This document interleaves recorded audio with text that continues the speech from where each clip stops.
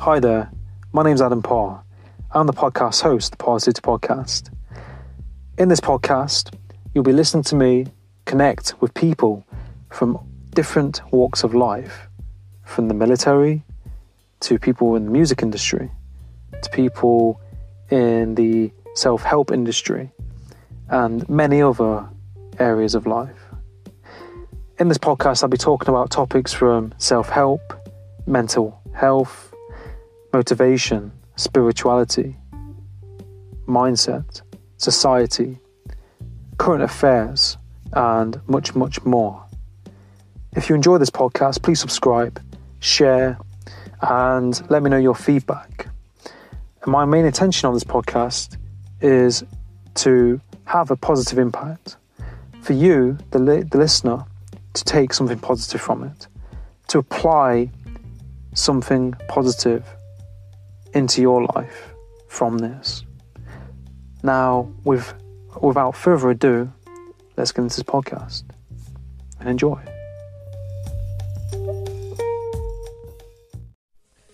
Hi, and welcome to Parrsitivity podcast. In this episode, I'm joined by Bonnie Hewitt. In this podcast, we talk about Bonnie's experience on David Meltzer's 2-minute drill, Bonnie's story, and how she got into making handmade, upcycled, vintage clothing, and much more. Now, sit back, relax, and enjoy this episode.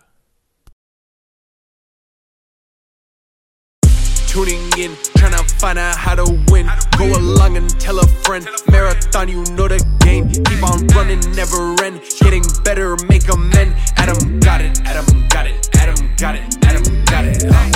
Parrsitivity, Parrsitivity, Parrsitivity, Parrsitivity, Parrsitivity, Parrsitivity, Parrsitivity, Parrsitivity, Parrsitivity, Parrsitivity, Parrsitivity, Parrsitivity, Parrsitivity, Parrsitivity, Parrsitivity. Tune in. Right, Bonnie, it's great to have you on the podcast today. How are you doing? Thank you. I'm doing great. How are you?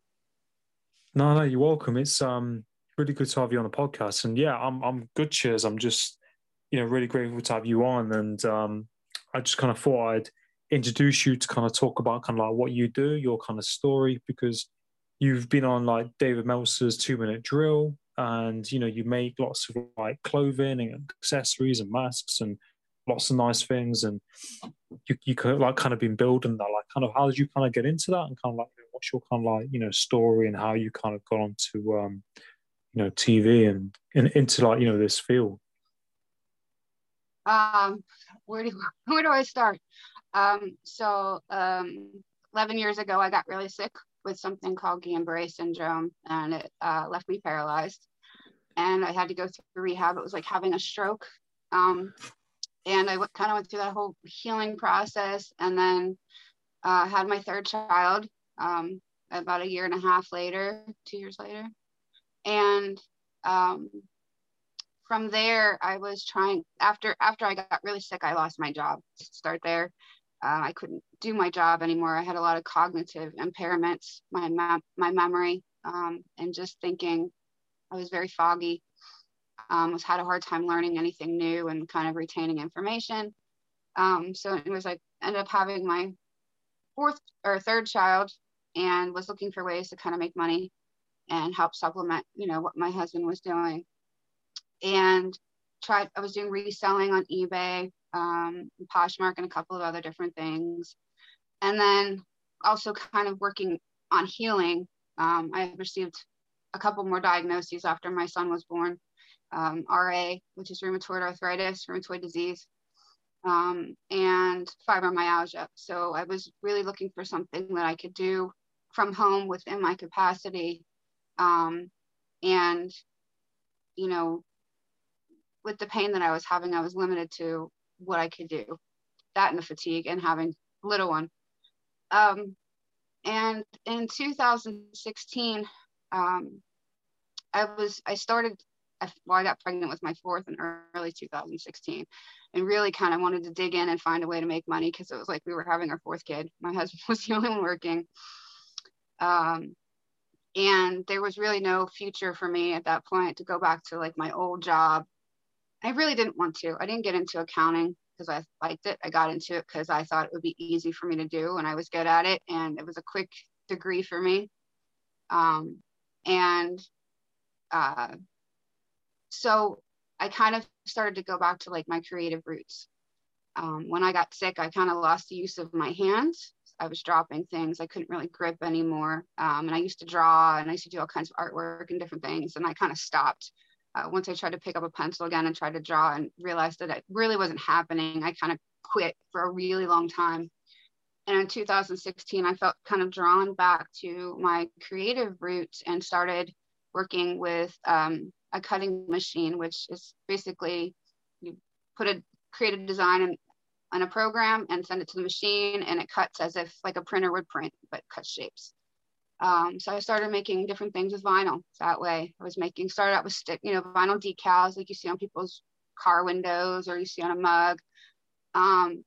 And that was actually really challenging for me because I was back to trying to use my hands to manipulate small things, which my hands still weren't doing.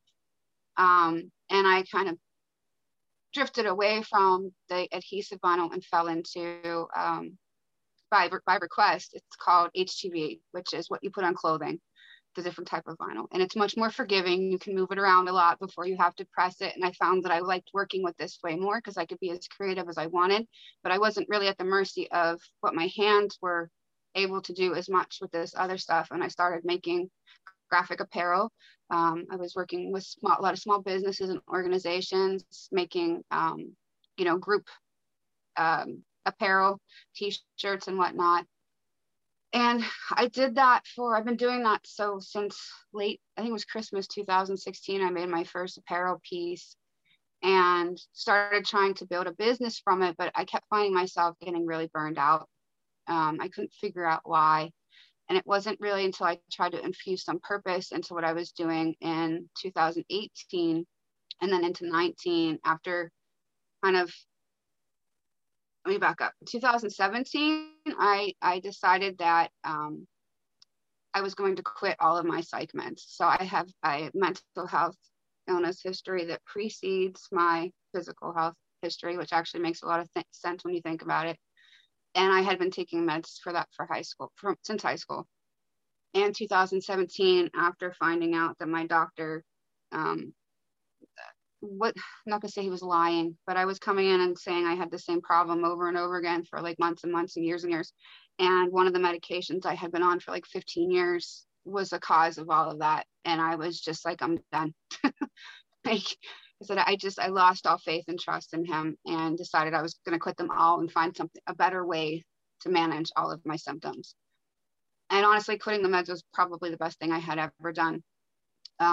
Rolling into 2018, I started finding people like Gary Vaynerchuk, Tony Robbins, and really started like a mindset shift. I was doing EFT tapping. I met this wonderful friend who was a client who became one of my best friends. And that rolled into 2018. I met Evan Carmichael here in Pittsburgh. In 2018, I started a drug called Humira to try to, so the arthritis had moved to my spine, and I went into my doctor literally bawling my eyes out because I had two little kids to take care of and I wanted to watch them grow up. And I'm like, I don't want to be in a wheelchair. I don't want to be paralyzed again. And what can we do about this? And I started taking Humira in September of 2018, and it wrecked my life. It was probably the worst decision in hindsight that I have made medically, but it really propelled me into some of the best decisions that I've made. Because in 2019, I met Evan. I continued on my mindfulness journey. About 7 months after starting Humira in spring of 2019, I decided I was going to quit that too. I was done with that. I learned that conventional meds just really don't agree with me. Anything I've taken for my RA, the psych meds, everything had really bad side effects / consequences with it for me. And I really, really started to dig in to healing myself naturally. So started, researching supplements and mindfulness techniques. I was doing yoga. I was listening to podcasts and, YouTube of, meditations and uplifting messages and motivational, inspirational content. And in the middle of 2019, when I'm kind of healing from the Humira, I met David Meltzer. And September 2019, I got to meet him in person here in Pittsburgh. And right around that time, he started to mentor me. And it was a life-changing event, because I remember talking to him about this campaign that I was trying to run called the Unbreakable Campaign. And that was what I wanted to talk to him about, was business and this campaign. And after talking to him for about 10 minutes, he basically said, you're not doing anything until you take care of your health, until you get your health in check. And I'm like, that was not the advice that I was looking for, right? But it was true. It was what I needed to hear. And I feel like that's really when the healing really started to begin, was in, after that conversation with him, getting really real with myself, very self-aware of where I was and where I wanted to be. And there's a lot I just said, and it covers a lot of years. But I really feel like meeting him helped me change my life. I owe a lot to him. And I've been mentoring with him ever since. So I know I skipped some stuff in between, but it's no, it's fine. Nice. I really appreciate, kind of sharing your story and going through that. And like you said, like there's a lot of different things that happened at different stages. Just kind of like recap, you mentioned like, you had this what's it called? The medical Guillain-Barré syndrome. It's a rare, so it attacks the immune system, kind of like what rheumatoid arthritis does, and it affects people differently. I wasn't really meant to, so I was semi-unconscious. It was a very bizarre thing. I could hear and feel things, but I couldn't respond to anybody for like 48 hours. It was very, very strange. But I wasn't supposed to come home from the hospital. Like my prognosis was really bad. So to go from that to leaving the hospital 3 weeks later was a pretty big feat in and of itself. Yeah, it's incredible. It's incredible, what you're doing, and what you've been able to do. And like you said, these obstacles have like come up in your life, and you had like no job, and then like you had a couple of kids as well, and then with all this medication you were taking, you kind of came to a stage where you realize this is it now, this is enough. Like you kind of realize that was probably stemmed from a lot of the medication, and then you like you focus on your health, and you've been putting in that work to to work on yourself and to make changes and to benefit you to make your life better. And by creating this brand and what you're doing and doing something that you enjoy, I think is really inspirational. You're not letting things get in the way of you doing, do you know what I mean, something, and following what you want to do. And you've been able to turn that around and to be able to meet incredible people. But like you've really had to put in that work to create those situations, not because opportunity, there's lots of opportunities and people sometimes don't grab them. You've put in that work to make those steps to reach these people. And I think it's great what you're doing, and you've been able to change, shift and pivot in your life, through learning, and developing, through all this happening. I think it's interesting, and I've noticed a pattern myself and lots of other people that I've talked to. Trauma is a funny thing. A lot of people, and myself included, and I kind of breezed past this part, but I spent a good first 5 years after getting that trying to go back to my old life, right?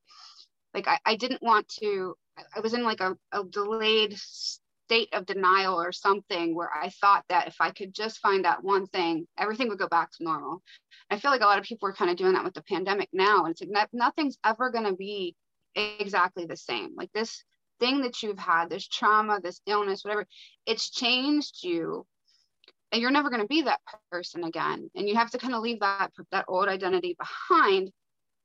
and think about like, why did this happen? And not in an over analyzing kind of drive yourself crazy way, because I've done that too, but more of like, what's the lesson here? What am I supposed to learn from this? And I learned that I was doing a lot of shit, sorry, that wasn't healthy. Like my body, I kept telling people, it shut me off like a surge protector almost.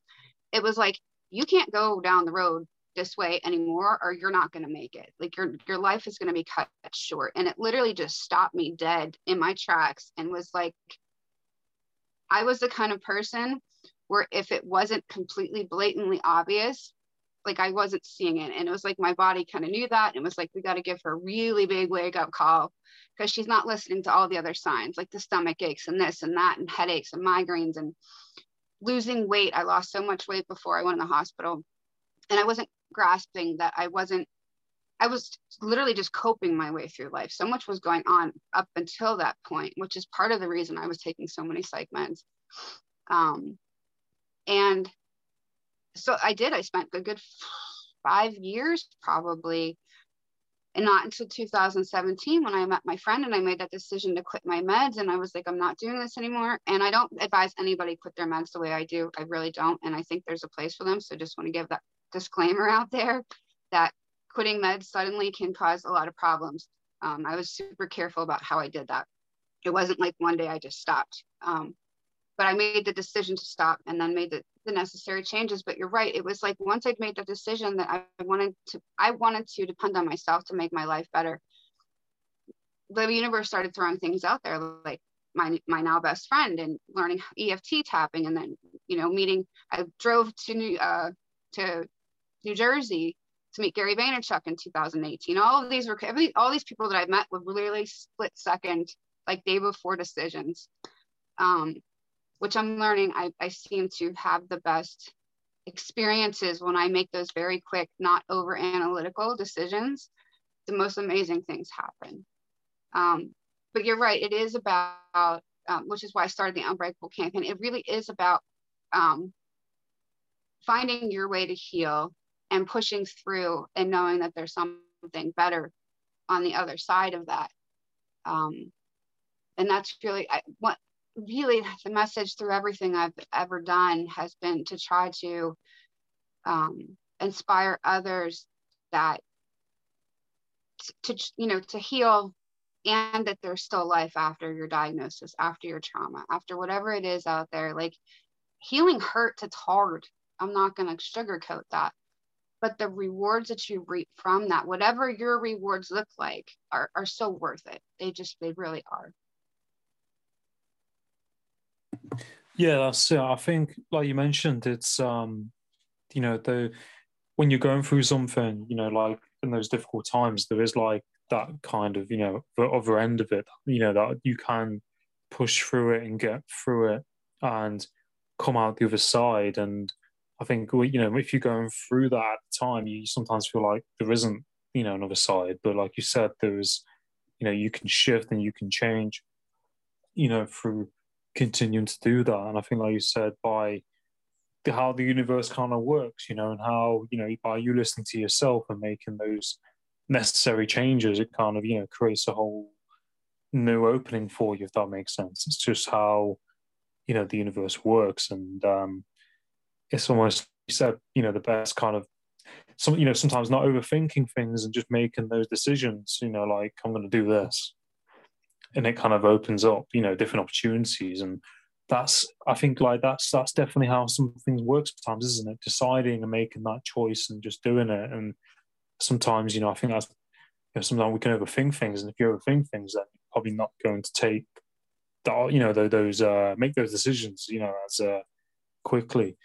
And I think it's nice that, you set up that, is it the Unbreakable code or journey? What's the Unbreakable campaign. So campaign, yeah. So I started that in 2019 after meeting Evan Carmichael, and then a whole bunch of other serendipitous kind of events. I got to talk to Chris Cubby. He's on Twitter. He runs a marketing company, I think in Denmark, I want to say. I won like a session with him, and he's a marketer. He's has a marketing company. That's what he does.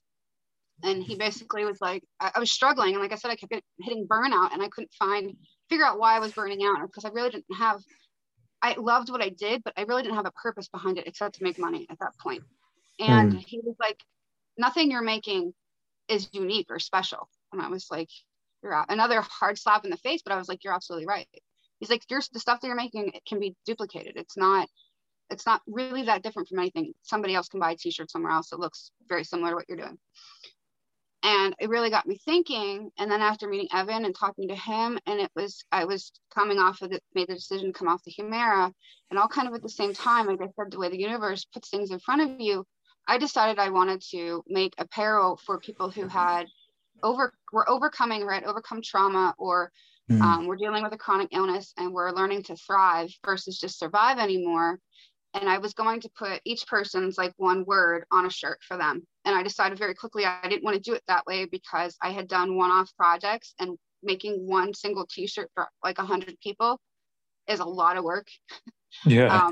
And I started thinking like about the one word that kind of, brought us all together, like described all of us. And unbreakable was that word, because all of these people had met up against things that were designed to break a person, and they showed that they could push through and that they were unbreakable. And like I said, that's how I ended up starting a campaign. The campaign's on hold right now. I had to make a lot of adjustments to get that restarted, just for my own mental health. I was running into some issues. And again, that's why I said I ended up, it's funny how all these things kind of rolled into each other. That was how I ended up meeting David on Instagram, and then reaching out and messaging him. And like I said, that was my intention, was to ask him, how do I build this? And it was shortly after that, I was like, I'm not ready for this. I'm not ready. I have more healing of my own to do before I can run this campaign the way that I want to. Yeah.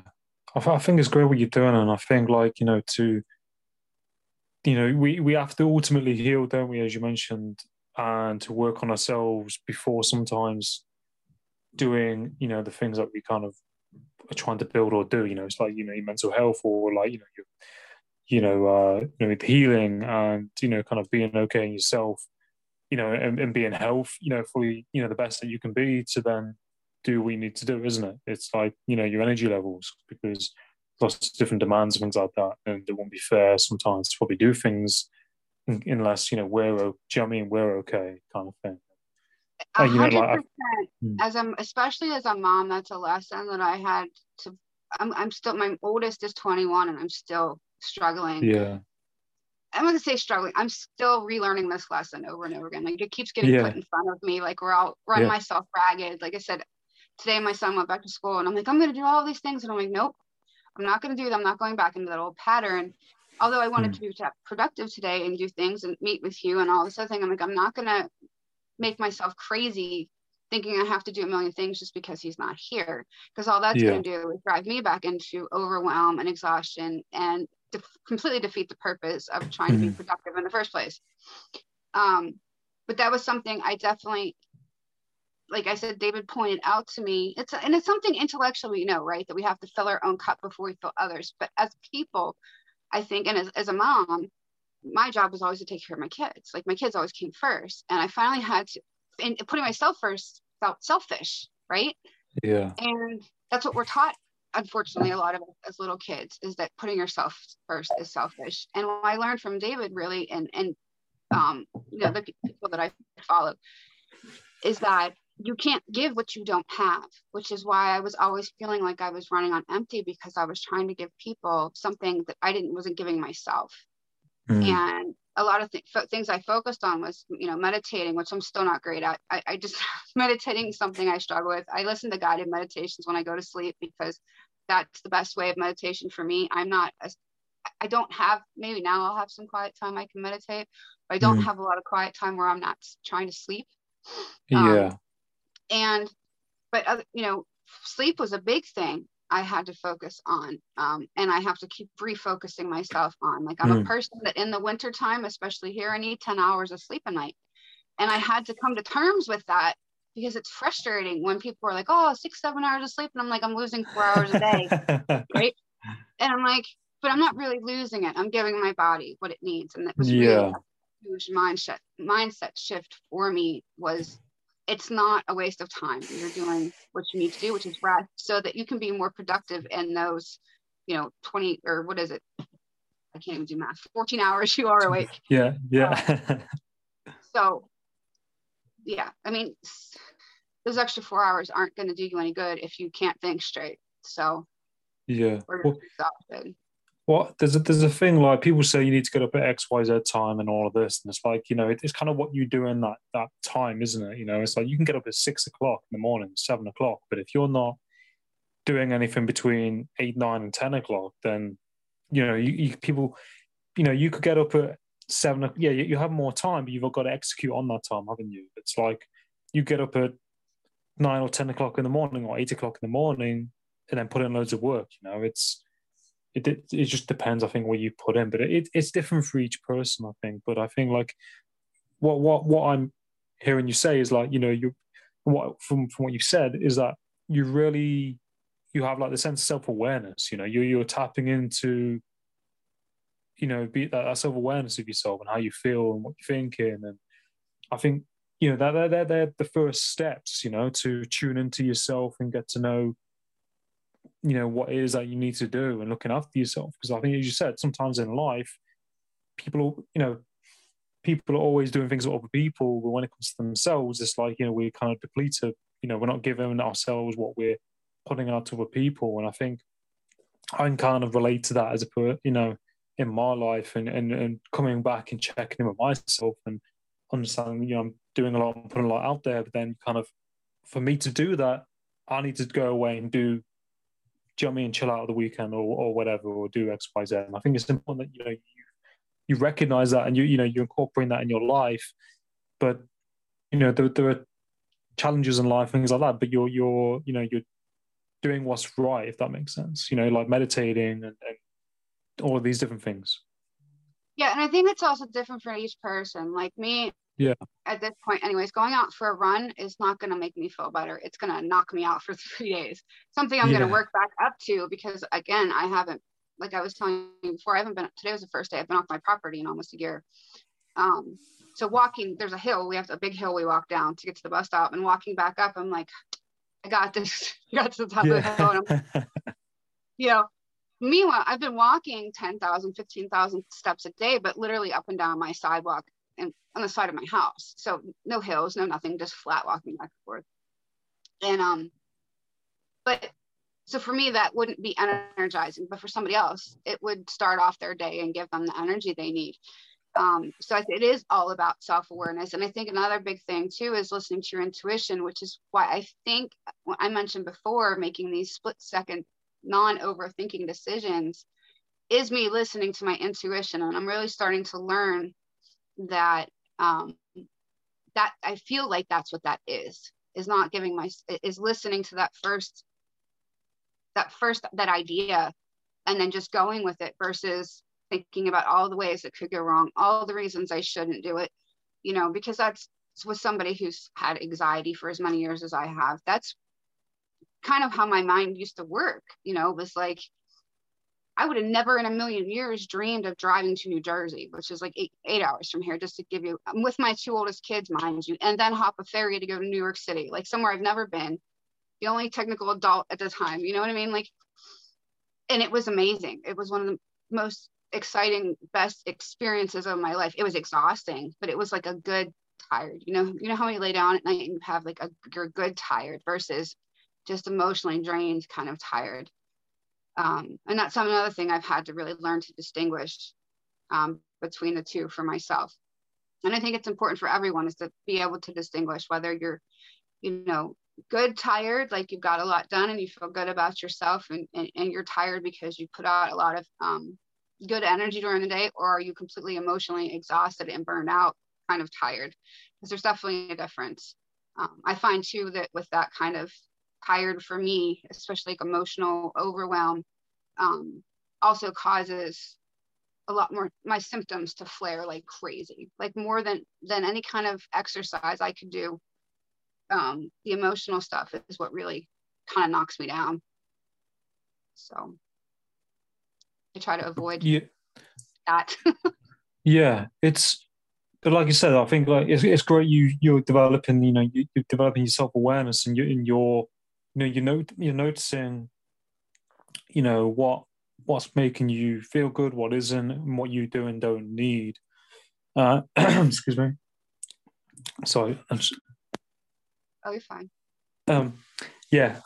So yeah, like you're noticing, like self-awareness and what works for you, and there's that, like you said, that drained kind of like tiredness, and then there's like that kind of mentally kind of like tired, but in a good way, as you mentioned. Like if you're doing a lot of good, it's like if you are revising a course, or you're doing something, or you're putting out good energy and doing a lot of productive things. It's that satisfied kind of tiredness, isn't it, in some way? And I think like making those shifts and doing those trips to New York, and it's all about that stepping out your comfort zone, isn't it? Stepping out your comfort zone and pushing out the ordinary to then going to open up these opportunities. Is really it's where that's like where the growth happens, isn't it? Shifting and doing that long drive and going to New York, and that's fantastic. And I think we should all kind of, I think, stretch ourselves and grow in that way. We should all kind of as long as you're looking after your energy and everything else, in between, but to grow as a person. Yeah, I think there's it's really important to push ourselves to grow, but to also know where you're pushing yourself into anxiety and overwhelm, because you don't want to be having a little bit of anxiety and overwhelm is normal. It kind of shows you like where you still have growing to do, but you don't want to live in that space. And you also don't want to live in your comfort zone. So there's really like a middle ground of, like you said, there's like a growth area where if you push yourself just enough to get into that area of growth, and then that growth circle kind of gets bigger, right? Because you get comfortable doing those things, and then you kind of push a little bit more. But some people like myself have pushed so much, so fast, so hard out here that we're like in this anxiety, very, very, very uncomfortable, no growth zone, because you're just in overwhelm and anxious mode, and you can't really learn too much when you're in that state of mind. So to kind of dial it back and kind of keep it in, it's hard to explain. It's like a comfortable growth area Yeah, or something. Like it's just like an in between. yeah, But yeah, I think it's having a little bit of fear and a little bit of feeling anxious, a little bit of feeling nervous is okay and normal when we're growing. You just don't want to get kind of stuck in that yeah. feeling all the time. No, So that's it. I think sometimes people can get it mixed up with excitement sometimes, can't they, as well? And I think it sometimes feeling that probably bit of nervousness or excitement is gonna like propel you, forward. It's kind of how you deal with that. And I think, like you was on like TV with David Meltzer and stuff like that. I bet how was that for you, going on that show? Like, so yeah, let me transition to that. So in April, last April, I everything shut down here in March. So that I had zero demand for what I was doing. In that capacity, nobody was getting together. There were no large groups. Small businesses were closed, for the time being. So there was no demand for shirts like I was making them. Plus people conserving their money. But anyways, I was asked first week of April if I would make custom masks. And I was like, nope.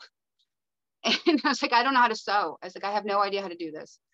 And when that third person asked, I was like, well, this is a sign from the universe. I believe in law of three. I need to figure this out, at least attempt it, right? So I had this 6-year-old vintage sewing machine in my garage, and we pulled it out and dusted it off. I have a video up on Instagram, I think, trying to get this thing to go. And I'm like, oh, we've got power, but I couldn't figure out I had no idea how to work a sewing machine, let alone how to fix one, right? And ultimately decided that it was broken and it wasn't that wasn't happening. So I talked to a friend of mine who's a seamstress, and the same friend I was talking about earlier. I was like, do you have an extra sewing machine I could borrow? And she brought it over, and it was broken, but it was usable enough for me to figure out how to get this thing going. And about 2 weeks later, I had opened up my Etsy shop. I was making masks. So I learned how to sew, set up my Etsy shop, and was ready to go. And I learned how to make a bunch of different things, pillows, and I was learning how to make skirts, and I've made little outfits for little kids, and that's all up in my Etsy shop. And come August, I had really struggled. So I struggled through not being able to get supplies, and I got around that because my mom helped me kind of clean out people's estate sales. So older women that she knew that were no longer sewing had massive amounts of this stuff just sitting in their house. And I'm like, I'll just take it all. Like, here's a couple $100, give it all to me. Because you couldn't get elastic. Elastic was like $4 for a foot, which it's like 10 cents a foot, just to give you an idea. Like, people were gouging, so it was crazy. So as I'm using all of these vintage materials and I'm falling in love with this vintage material, and I've always really had this thing about not wasting and using things to their full potential, I decided I wanted to build an upcycling company. I have no idea how to do this. And I talked to David, and he's my business advisor. I'm like, do you think I could scale something like this? And he was like, absolutely. And then it kind of just sat there for a couple months, because I'm like, I don't know what to do. I don't know how to do this. We're in a pandemic, like all of these different things. But I kept working on my sewing skills. And come like October, he had been doing 2-minute drill on like YouTube and Instagram and whatnot, it's a pitch competition. So you go on, you pitch your business idea, and for the chance to win, prizes. Well, they took it to TV, and they were taking applications. And I was kind of playing around with the idea, but honestly was never seriously considering doing it, because I'd listened to people pitch, and I'm like, I don't belong here. I don't have these sales figures. I don't have these numbers. I don't know how to run a business. Like, nothing about this makes sense for me to do. And I kept kind of hinting at it and kind of asking him questions like, how do I write a pitch? How do I do this? How do I do that?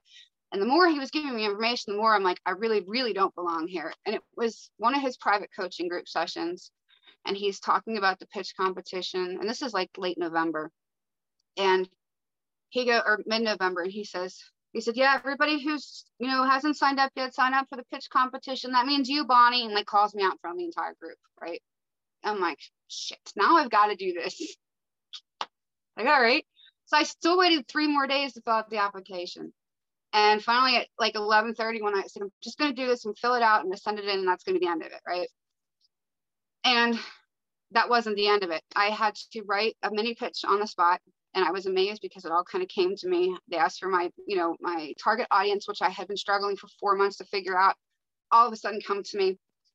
And 2 days later, I get the email back saying that I was picked to be a finalist. And I'm screaming, I'm running around yelling and, telling everybody, texting my friends, trying to explain what I'm talking about. So I ended up writing this pitch. It takes me 2.5 weeks. I recorded myself over 400 times practicing this pitch, because you've got 2 minutes to pitch your business idea. Yeah, I've like a lot. It's still hanging on my mirror. And the day of, we lost power, the day of recording, and I didn't get power back till like 30 minutes before. So everything's telling me like, you're not meant to do this. This is not for you. Why are you here? Except for David, who called me out. And so we get power back, and we get internet back like 5 minutes before I'm supposed to record. And it's 3.5 hours of mostly standing around, because it's done virtually, right? And I ended up listening to everybody else's pitch, and I was number 5, and I go on.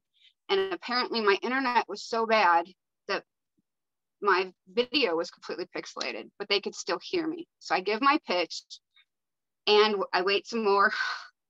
And then they tell you whoever's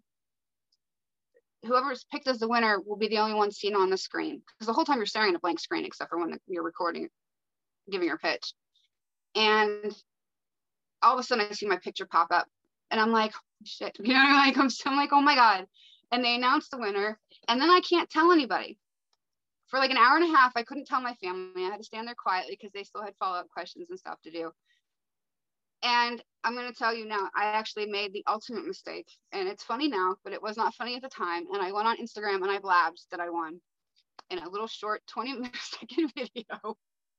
Yeah, I know, right? And I get a call from the team the next day, and they're like, you weren't supposed to say anything. And I'm like, I didn't know. I'm like, rookie mistake. I was so freaking excited, because the prize was $50,000 in cash and prizes. And the fact that all of these things were telling me you don't belong here, including myself, to end up winning just completely blew my mind. Like, I was not even in my body or something. Like, I was not thinking clearly. I was so excited. And so I took the post down, and there was no harm done, but definitely for 3 days I was walking around going, are they just going to disqualify me? Am I kicked out? Did I lose? Like, are they going to cut? What's going to happen? And everything worked out great, and it's been fabulous. The follow-up to that has been fabulous. It's been about a little over a month since my episode aired. on January 22nd. So if anyone's interested in watching, it's on Amazon Prime. It's called 2 Minute Drill, and I was episode 3. It's also on YouTube. So yeah, it's been phenomenal. And I think I know we're getting close to your time, so I can't hear you.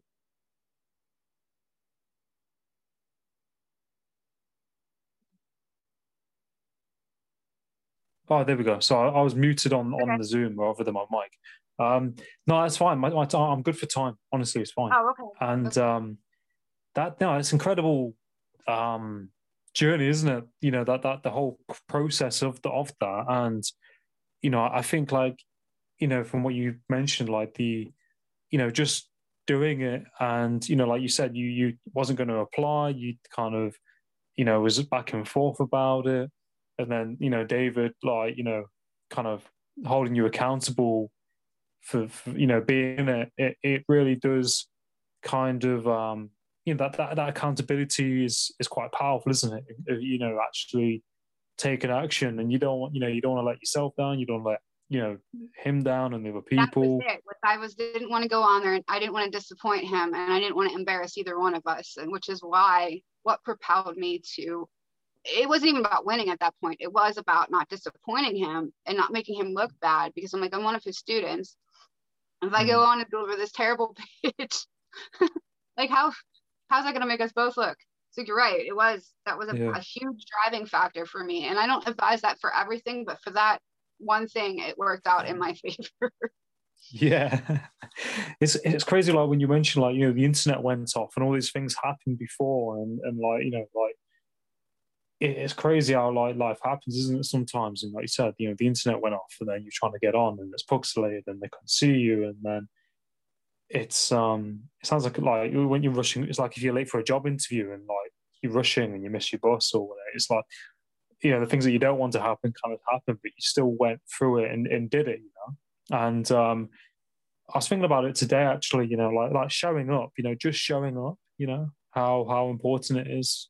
You know, like, I think life happens, things like that, but, you know, just by showing up and doing it and being there. And I think it's something that I've learned with podcasting, you know, just showing up, you know, you got to show up. And it's important in life, isn't it? But I think it's great that, you know, you went on the show and you got on the show and you saw it through, you know, and you ended up winning as well. And I think, like, you know, when you think like something is going to work out, you're going to feel that excitement, you know, like you said, you wasn't almost in your body, you know, because probably deep down you probably, do you know what I mean, didn't think anything was going to happen. Or in my mind, and even in talking to a lot of the friends that I grew up with, it's like things like this that just don't happen to people like us, right? And I'm going to say air quotes, like, never in a million years growing up did I ever imagine I was going to, I mean, I imagined being on TV, but like, I never thought that it would actually play out. You know what I mean? Like, what was I going to be on TV for, kind of thing? I don't want to be an actor, you know? And so it was very surreal. It's been very surreal. I still haven't fully accepted that it's happened, even though, like, now I'm doing podcasts and I'm talking about it. And I've actually joined David's podcast agency. I think I told you about, so I'm going to be doing more podcasts and getting used to talking about yourself, even though I can talk a lot. And it's different when it's one-on-one, and it feels like a conversation, right? Versus, like, I did a newspaper interview and it was awkward. But this is like a conversation, so I end up naturally talking a lot. But talking about yourself, starting that conversation, talking about yourself, is very unnatural to me. That was another thing I was working through with David. It's like bragging without bragging, like being proud of the accomplishments is still something I'm really working through. This is something really big. And to me, it's like, it feels really big on one hand, but it almost feels like too big that it didn't happen, kind of thing. And then, like, talking about it, it's just, I know it sounds so strange, but there's all the different emotions and things that I've thought about it. It's still not like people are like, you were on TV? And I'm like, yeah. I'm like, oh my God. I'm like, yes, thank you. It's still, like, really hard to accept it, right? And I'm learning how to celebrate myself, which is something I'm just not used to doing. You know, I was brought up like, don't brag. You know, being proud is a bad thing. Like, all of these different things, like, people can be proud of you, but you can't be proud of yourself, which never really made sense to me. But it was like, constant seeking of approval kind of thing because of that, because you were always relying on somebody else to tell you that you were doing a good job and that they were proud of you. So now it's okay for you to be proud of yourself kind of thing, if that makes sense. I'm kind of working through this as we're talking, but it's another skill. It's another lesson. And I have to learn something that I'm still, I don't want to say struggling with, because struggling has a negative connotation, but learning to do better with, you know what I mean? To be better at. No, definitely makes sense. And I think I see that sometimes, other people talk about the same thing. You just mentioned that, owning what you have achieved, your accomplishments, owning that, and it's like giving yourself a pat on the back, saying, I've done X, Y, Z. So I'm good. Good for me for getting X, Y, Z. And I think, like you said, there's a difference between selfishness and that. And that isn't selfishness, but I think, like, you have to, in your life, to give yourself credit, don't you? Or learn to give yourself credit for what you're doing and that kind of thing. And, you have to have that, it's that relationship with yourself, isn't it? And that good relationship with yourself and learning to, nurture that. Something that I can definitely relate to. And I think it's important to give yourself credit for what you're doing, isn't it? It's a process. It's a journey. And, when you've been told not to do that, or that's not okay, you've got to untangle that and then, like, go over that and develop this new way of living, because it's so important to recognize, achieve. And I think, like, as well, if you recognize achievements and you give yourself credit for them, you're welcoming more into your life through the universe, if that makes sense. Because sometimes people don't, and it's like, if you're doing that, you're kind of putting a hold on that. Does that make sense?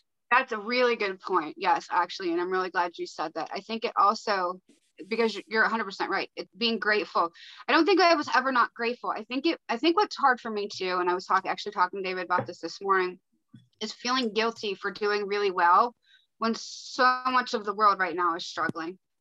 And I really had a friend of mine call me at one point in the middle of this process, and his life was, everything was going wrong in his life. And he was like, well, how are you? And I said, I have to tell you, I'm fantastic. Like, I can't sit here and say that I'm not okay because you feel like crap. And I didn't say all of that to him, but in my mind, I'm thinking, I need to claim that I'm doing well, because I want to keep doing well. And that was a really pivotal thing for me, because I think a lot of times people, they commiserate, right? And, oh, I know that's terrible. I'm so sorry that that's happening to you. And this, and I've done that. I've been doing that my entire life. And owning that things were going well, admitting that they were going well, and being happy that they're going well, grateful, just invites more into your life, like you said. And I think part of this also stems from self-confidence. And because you don't believe you can accomplish it, and then you accomplish it, it's kind of like, oh, that's great, that happened. And then you kind of fall back on the lack of self-confidence, but that was kind of like a one-time thing, like in your mind, like, you're not saying these things out loud, but I think sometimes consciously we think like, oh, well, that was a fluke, and you're right. Owning, accepting, and being grateful for it are the next steps to inviting more of it and more chances to prove yourself to yourself that you're competent and capable of doing these things, which just then builds more self-confidence.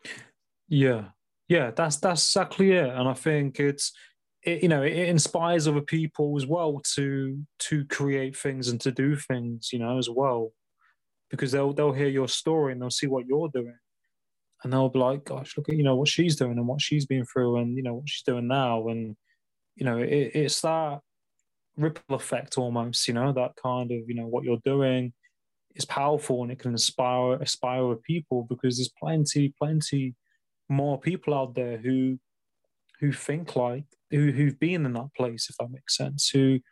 I speak to a lot of people who don't post content, or they might struggle posting content, and that kind of thing. And just by, and taking those small steps, and they hear other people's stories, and then they go and do it. It's quite remarkable how it kind of works. There's all these things that lead up to that moment, if that makes sense, or things that kind of build you, to push you. Do you know what I mean? Yeah, and I think it's important too to point out that none of this I did in confidence. I mean, I'm sure it's evident from my Yeah, story. I'm telling you, I didn't do it in yeah, confidence. I did it with the fear. Like I did it yeah, despite the fear. Like I felt all of the fear and the scary things happening and panicking. And, again, there was a lot more involved in the process of writing and producing a pitch. And a lot of it was, oh shit moments. Like, what am I doing here? Like, but I had to keep going because I kind of made that yeah, promise that by being accepted that I was going to follow through and do this. And again, it's funny because there's that anxiety zone and there's the fear zone. And I think doing it was a different kind of fear. It was a different kind of anxiety. yeah, But doing it despite the fear, taking those first steps despite being afraid, because if by being afraid and not doing anything, you're not going to make any progress. mm. And I think people get it stuck in their head where they see people like me or people who are famous or people who are like Gary or even you and go, oh, well, they're confident. They don't have any fear about any of this. They're not afraid of it.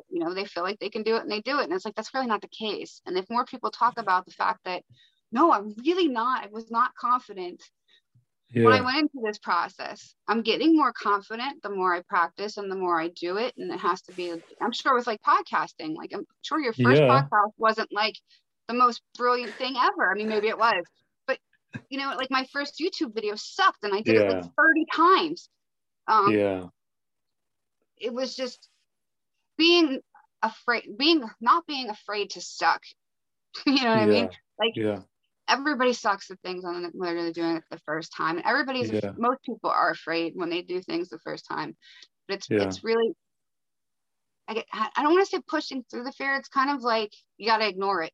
Like it's not even there. Like just do it anyways. yeah, yeah. Um, I That's think it. people feel that for different things and that they've attempted to do in their life.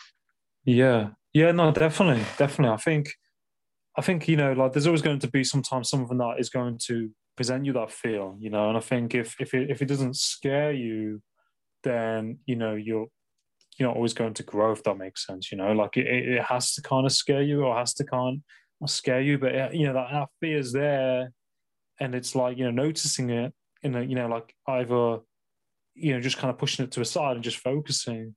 Um, and I think like the more you do something, the more confident you get, and it just builds like a snowball over time, if that makes sense. So like doing these kind of things, like video call. The first, like with podcasting, the first 60 episodes I did, I think, or 50, were on audio.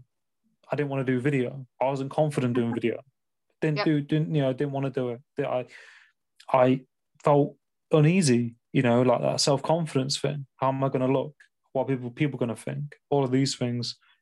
And you have to kind of notice what's coming up, and to kind of push through that, and not let that kind of drown out and stop you from doing those things. And it's like in what you're doing as well, like it all kind of you think back to however long ago, and what you was doing.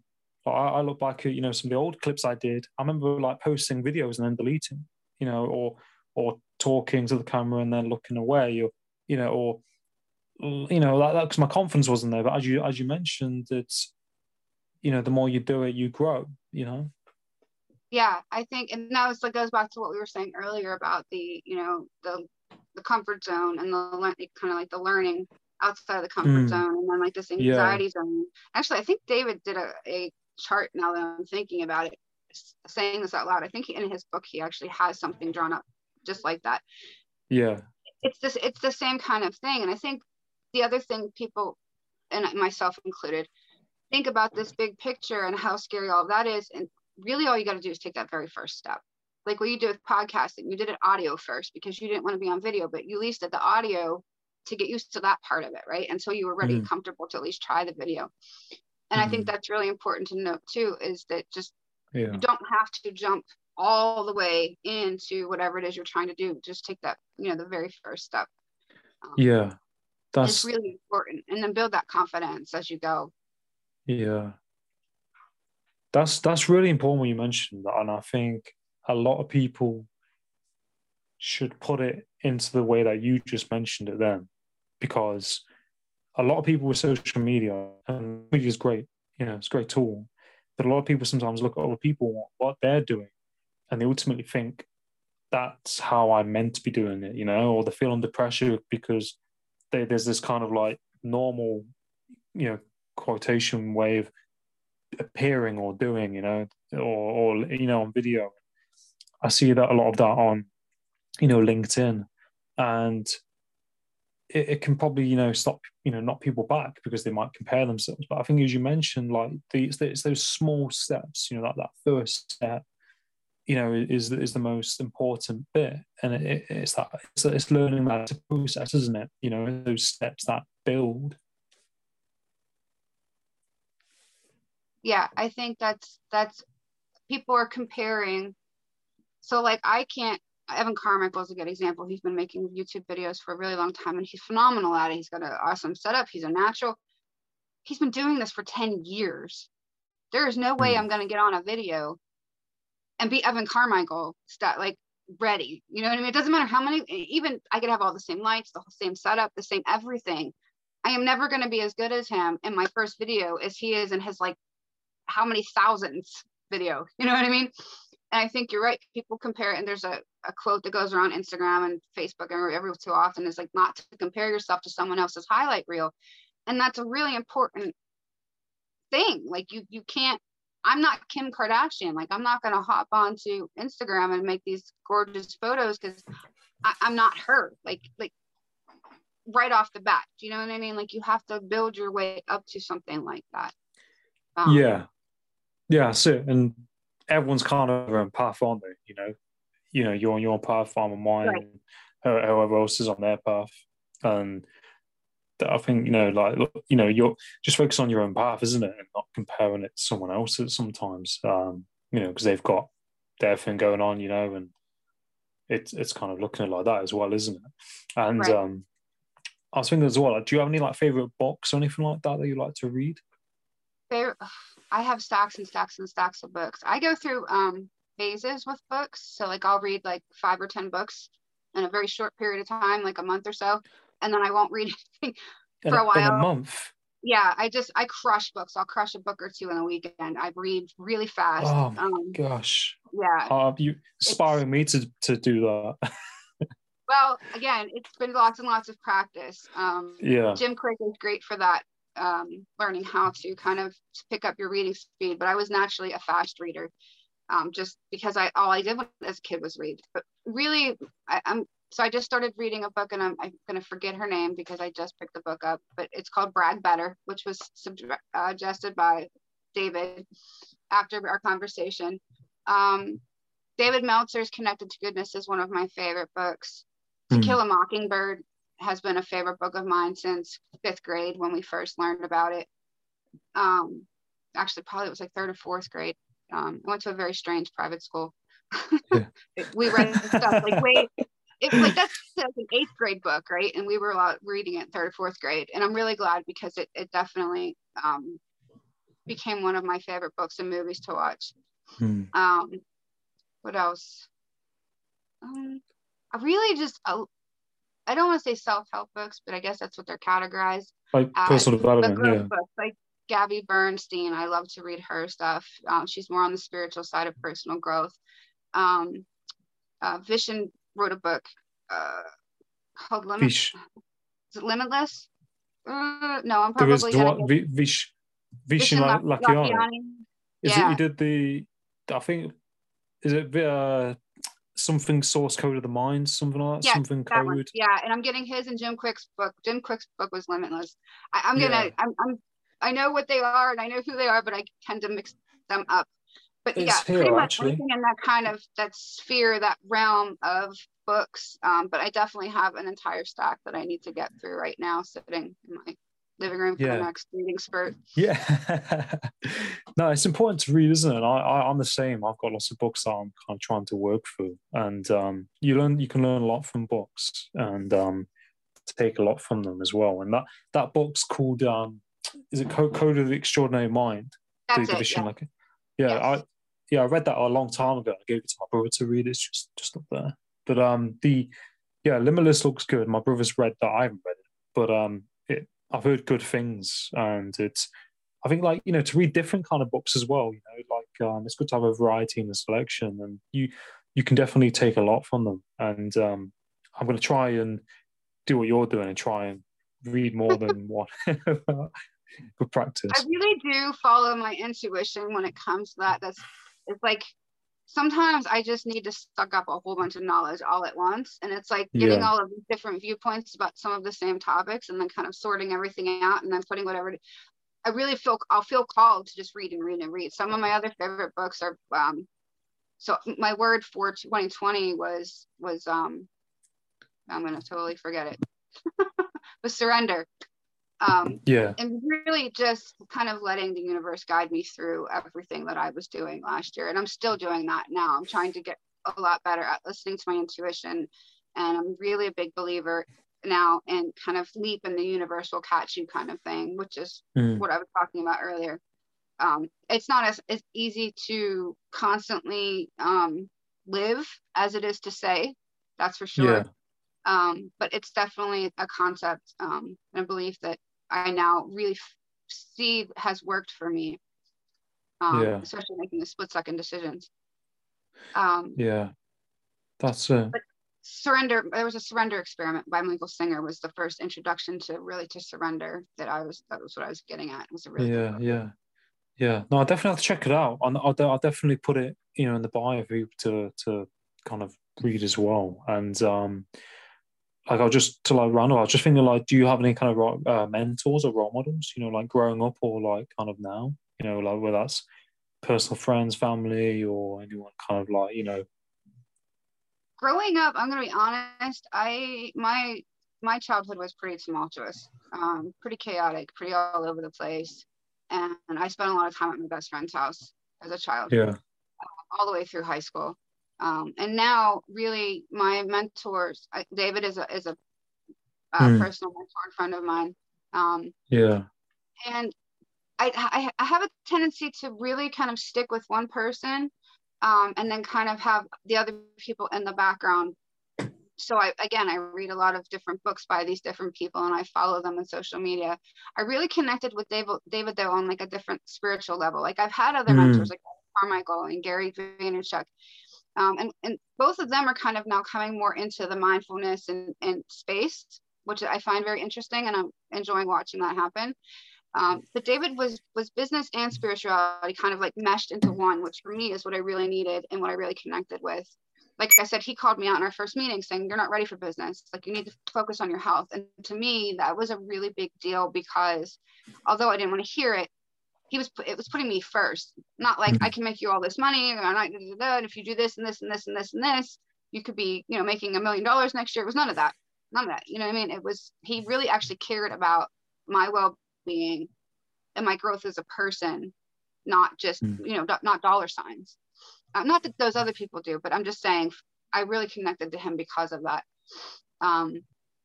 So I find that life kind of delivers me, or the universe delivers me, my mentors as I need them and in the way that I need them. So I kind of just find inspiration and mentors in different places and experts, and take what I need and keep going, kind of thing. No, that's awesome. And I think, mentors and role models change, and that's okay. And I think, like, it's important ultimately, I think, to have role models and mentors, kind of in your life, because you can take a lot of growth as a person to kind of see that, listen to their content and look at their lessons and what they're doing, and you can kind of like identify with them and in your own way, if that makes sense, can't you, as well?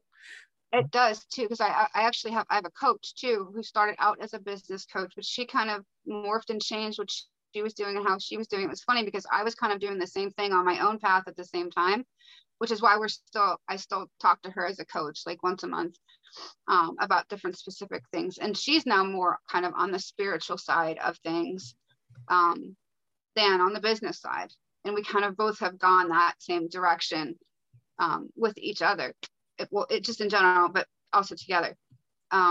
So she's a role model to me as well, because she lives her life on her terms. You know what I mean? And she has I've watched her grow just as much as she's watched me grow over the past 2 years. So we have a good relationship too, which I really adore her. That's really nice. It's really nice that you have that with her, and I think like, you know, it's important, isn't it? You know, to have these good positive relationships with people, and to have, you know, that community and support, you know, around you that are going to, you know, support you in what you're doing, you know, as well. And, you know, to be around these kind of people is, you know, really, really important. And where can people find you on, you know, social media and, you know, your website and that kind of thing? So I'm Posh Notions across social media, and my website is poshnotions.com. My Etsy store is so www.etsy.com/shop/Posh Notions, which you could probably just search me on. They're much easier. And yeah, I'm on Twitter, Instagram, Facebook, pretty much everywhere except for LinkedIn right now because I'm locked out for some reason. So yeah, it's Posh Notions. Throw that up there. Yeah, that's awesome. And I'll definitely, you know, I'll share your content for you and put, you know, put it in the bio, and because I really like what you're doing, and you know, I really, really appreciate, you know, connecting with you. And yeah, I just want to, you know, say thank you to is it what if John Waterfunk, who you know, made the connection for me and you, and you know, really grateful for that. And you know, it's been great talking to you, and you know, I wish you all the best in what you're doing. You know, keep on at it. No, you're welcome. I appreciate the time that we've spent together too. And yeah, I think I asked him if he knew anybody, and that's how I was interested. That was doing podcasting, and that's how I found you. Yeah, no, it's really nice. I'm really grateful, and you know, I definitely stay in touch. And you know, I wish you all the best in what you're doing. And yeah, just keep on going. Thank you so much. I appreciate it. You as well. You're welcome. I enjoyed listening to yours and David's interview. Actually, it was fascinating that how I met you completely separate, but somehow we still had that connection. Yeah. It's crazy, isn't it? It's crazy how it works sometimes, and like, you know, how, you know, you kind of got connected with him, and I got connected with him as well, and I had him on the show. And it's quite nice how, you know, it's like with the universe and how the universe works. You know, it's nice how the kind of the dots get kind of pieced together. You know, and these connections. It's quite. But yeah, can you still hear me? Yeah, I can now. Sorry, I lost you for a second. But yeah, you're right. I love how the universe kind of just brings, like I said, surrender is a big word for me. And if I keep staying mindful of that, the universe seems to fill in the pieces for me. Gaps, yeah, that's it. No, exactly. But you know, I stay in touch, and hope you have a great day, and you know, all the best in what you do. Thank you so much. You too. No, you're welcome. You take care. Cheers, guys. Got it. Parrsitivity.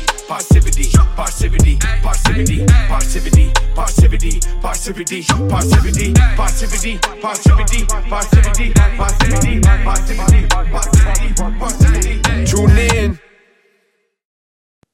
Hi, and thanks for listening to the Parrsitivity podcast. If you yourself has a story that you would like to share to be on the podcast, please let me know at theparrsitivitypodcast@gmail.com.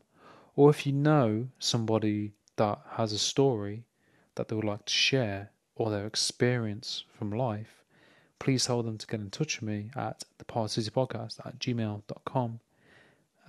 So yeah, see you soon. Take care.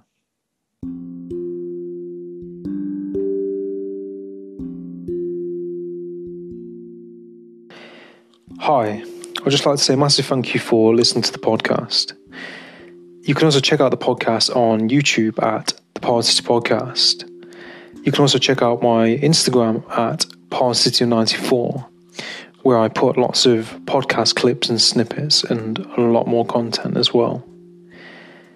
I really appreciate you supporting me in my podcast and supporting me in my content. It really, really means a lot. Any feedback, any questions, any queries, you can email me at theparrsitivitypodcast@gmail.com. And I look forward to hearing from you and connecting. Take care.